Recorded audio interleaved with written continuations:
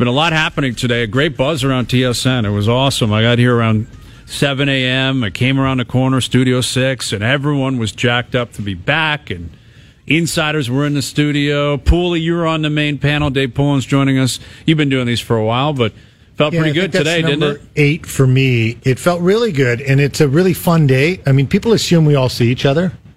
We don't see each other. No, now, forget about the pandemic. We don't see each other. No. Because we all work opposite schedules. If I'm doing an Ottawa game, you're not. Right. And, I'm doing Montreal, MJ's not. Right. And vice versa. So it's just good to see everybody and see the energy. And I'll tell you what, though, so many people put so much effort into today to make it work.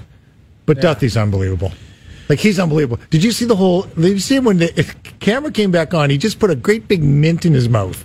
Yeah. And somehow pulls it off like it's just normal. Telling him that earlier in the week because of where I sit in the back of the panel, and because he doesn't get much time off. Everyone else kind of comes and goes. Right. He's always kind of in the center of things. So he's trying to eat during the day, like when he's got 3 minutes or 4 minutes.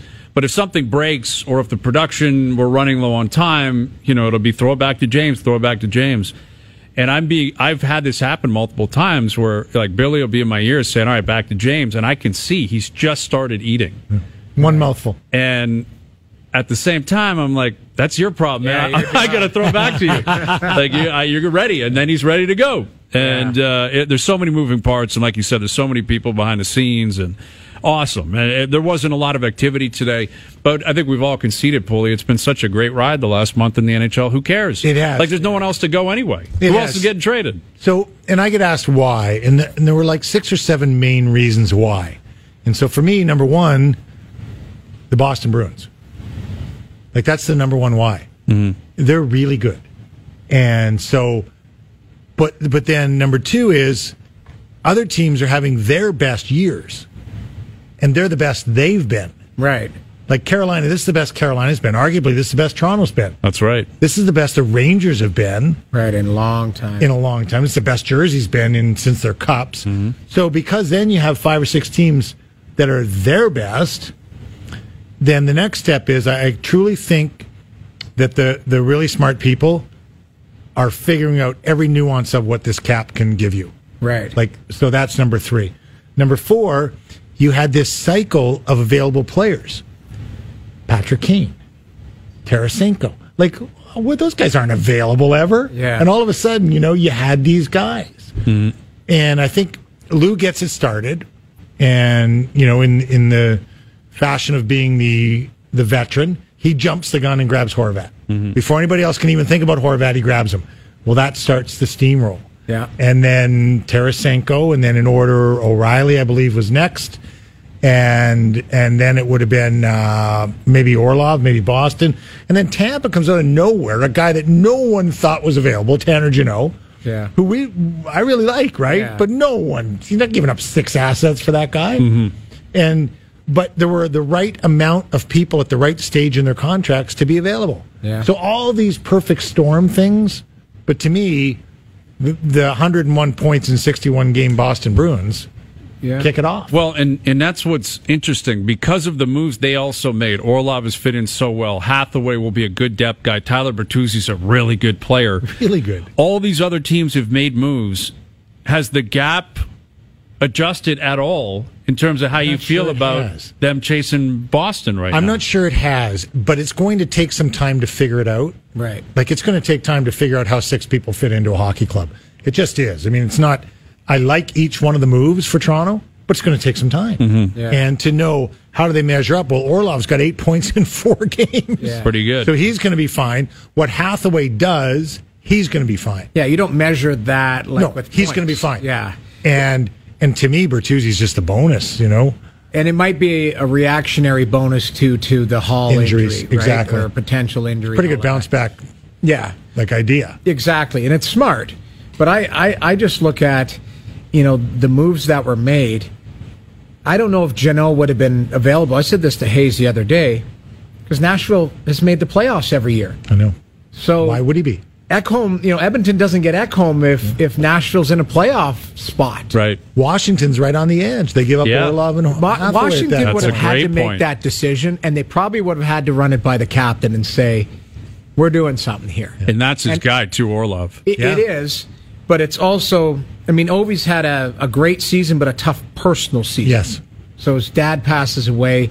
Like, they might have had to say to him, like, we're going to support you every way we can, but we need a new vision here. We might, because that wasn't the plan at the start of the season. You're going to get Backstrom back. You're going to sign the Stanley Cup winning goaltender in Darcy Kemper and give him a big contract. They were getting the band back together to go at it. No question. It's fallen short. So now you're moving. Like Lars Eller is a good piece, like a really nice pickup. And I'm sure they would have wanted to keep him.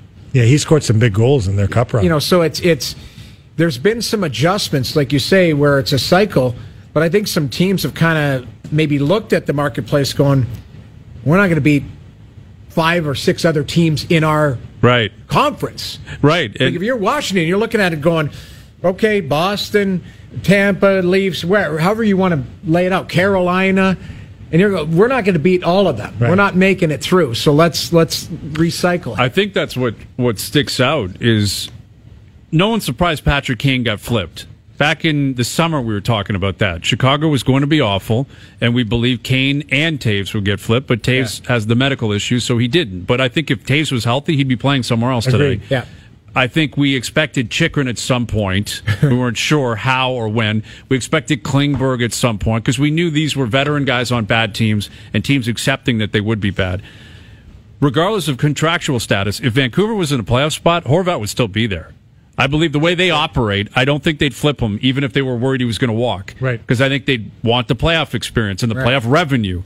Horvat would be there. If St. Louis was in the playoffs, clearly O'Reilly would still be there. Yeah. Orlov, the same thing. Ekholm, the same thing. Right. Like, those are 4 big impact pieces where their respective teams or their former teams had to bottom out or make difficult decisions. Change their philosophy that a lot of people were not expecting. Yeah. So that sets the marketplace. Yes. And then what I was a little surprised by today was there wasn't more in the West. Because to me, someone's coming out of the West. Yeah. Like you 16 Give yourself a chance. Someone's coming out of the West. Mm-hmm. I can't believe Vegas still has money in their pocket. How do you have money in your pocket if you're Vegas? Like usually you go down to $3. Right. And they do. And they've got cap space. It's something up. To me, there's just either they're playing possum, like all of a sudden somebody just shows up. Like, I don't know if it's healthy. Healthy, Stone, you mean? Like what is Stone's situation? Yeah, no. Do they believe they can get him back before the end of the season? That could be like, part of why. That's all I could think about. Is like, who's hurt out there? What do they have up their sleeve? Because as they have set their own barometer and expectation, we expect them. Okay, they got cap space. They're going all in, and they'll trade picks, prospects. Jamie, they pushed all in before they sat down at the table. That's what I mean. So again, they really did. You're not at this time not having a reset when the West is wide open with Colorado banged up, and every other team has at least 1 or 2 warts in their lineup. Yeah. So to me, go all in again because this is their window. The sneakiest team out there to me now, the more I look at it, is Dallas. Yeah. And because they've got a goalie that can win, they've got a stud on defense in Heiskanen, and there's enough depth up front. They've got enough depth. I mean, now Ben and Sagan get to sit back on the second and third lines because Pavelski's running the show on the first line, with those kids. Yeah, Adam Max Domi, like for free. Like, what did they pay for a Domi? Second. Picks, yeah. Yeah, like picks. But like you add a few guys. And they are a team that kind of hit the ditch. They had that little spell, recently, but kind of get out. Winnipeg. I don't know where you are with Winnipeg. I've liked the team. They haven't played well recently. No. So I think they're going to be okay. I do too. But again, I've been on them for 5 years. I've been on. So it's. You've lost 4 in a row now. You've got to show it, and you've got a back-to-back here with Edmonton. Yeah. So both teams need those points. Yeah, that should be fun. This will be a. This will be a good series for both of them. But whoever it is getting points here tonight, and they're in critical points in that race in the West. Yeah. And I don't sleep on Colorado just based on health. Well, and yet, after all that, maybe it's L.A. You know, like that's the thing about the West. We don't talk about LA. Like this will be the second year in a row they're going to the playoffs. Their goaltending has been horrendous all season, and now helps. They believe that they've solidified that. You look at it. Helps. They've given up more goals. They've given up 213 goals. That is more than any other team in a playoff spot out West. And in fact, I believe that's more than any other team, period, out West. I had a coach tell me, he said, usually you can tell who's going to make the playoffs or not by goal differential. And he just said, like, they're +1 right now in LA. But they've been minus the whole time. Yep. And he said, like, it's pretty, he goes, it's kind of a lazy stat. It's like plus minus type of thing. He goes, but there is something to it. He goes, usually the teams that make it don't have a negative goal differential. Mm-hmm. And LA just got into it. And with how well they're playing and how deep they are, I think they could be a sneaky out. Like, you know, it's funny you talk about a lazy stat. So I do a game sheet the morning of the game that's current all-day stats, right? And I still do goals for, goals against, power play and penalty kill as part of it. Mm-hmm. It's amazing. There's mine right there, literally. What your rank is in those simple four things. Right. But the rank is stunning as to what your standing is in the league. It is stunning because you're right. Like, whether they're lazy or not, it's like for example, Drake Batherson, you know what his plus minus is? Minus 100. Minus 30. Yeah. That guy's he's a goal scorer. He's got 50 points this season. He's minus 30. I know it's not accurate, reflective to what the player is. But that number's too big. There. There's something there. Right? There's something there. Sure so I go at, when I look at Ottawa, a lot of their stats, those traditional stats that you pull off, like their power play's 4th in the league. Yep. Their penalty kills 6th. Like, they should be higher in the standings. Like, I remember Johnny coming on and doing some, Sport Logic stats saying, like, Ottawa's numbers don't match where they are in the standings. Right. But then you look at other teams where it's like, okay, they've outscored their issues, or, the power play's so good. Like Edmonton, 5-on-5 was struggling the longest time, but it's like their power play just drags them right through stuff. Mm-hmm. And then number 1 in goals for, number 1 in power play. Yeah, and they just, they'll will themselves through the game, and you know what? You have a problem. Well, okay, the two guys, they've got more depth there now, so other guys can drag them into it. But there's certain teams, those traditional stats, you can still kind of go. You can lower third of the league.